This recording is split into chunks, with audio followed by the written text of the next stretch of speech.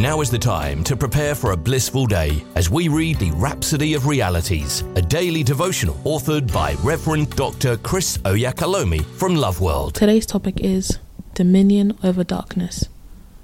Our opening scripture is taken from Colossians chapter 1 verse 13. Who hath delivered us from the power of darkness, and hath translated us into the kingdom of his dear Son. Pastor says, there's no specific calling, office, or a unique gift among Christians that's exclusively for casting out demons. Nowhere in the Bible is such a gift mentioned. Rather, what the Bible says is that every Christian, without exception, has the authority and ability to cast out demons. This truth is firmly established in the word of Jesus.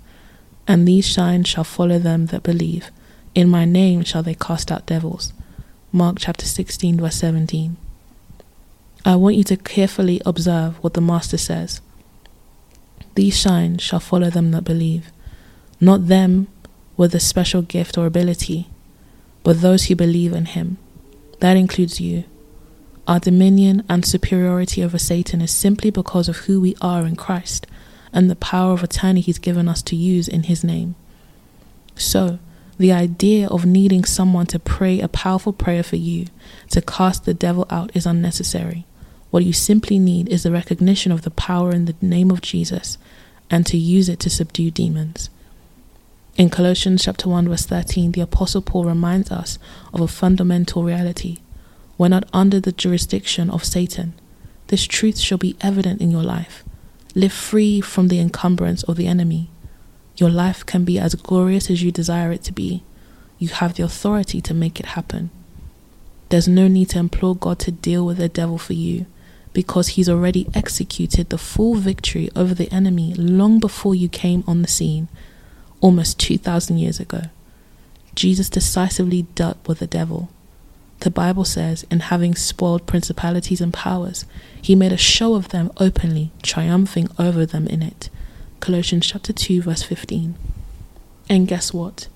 When Jesus defeated them, you were in him.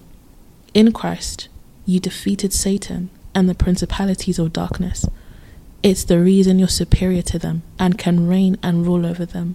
Hallelujah. Say this prayer with me.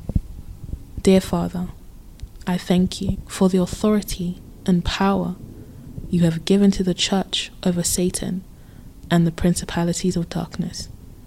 I'm seated with Christ in glory, dominion, and power. I reign and rule over the circumstances and elements of this world, today and always, because I live in and by the name of Jesus Christ. Amen.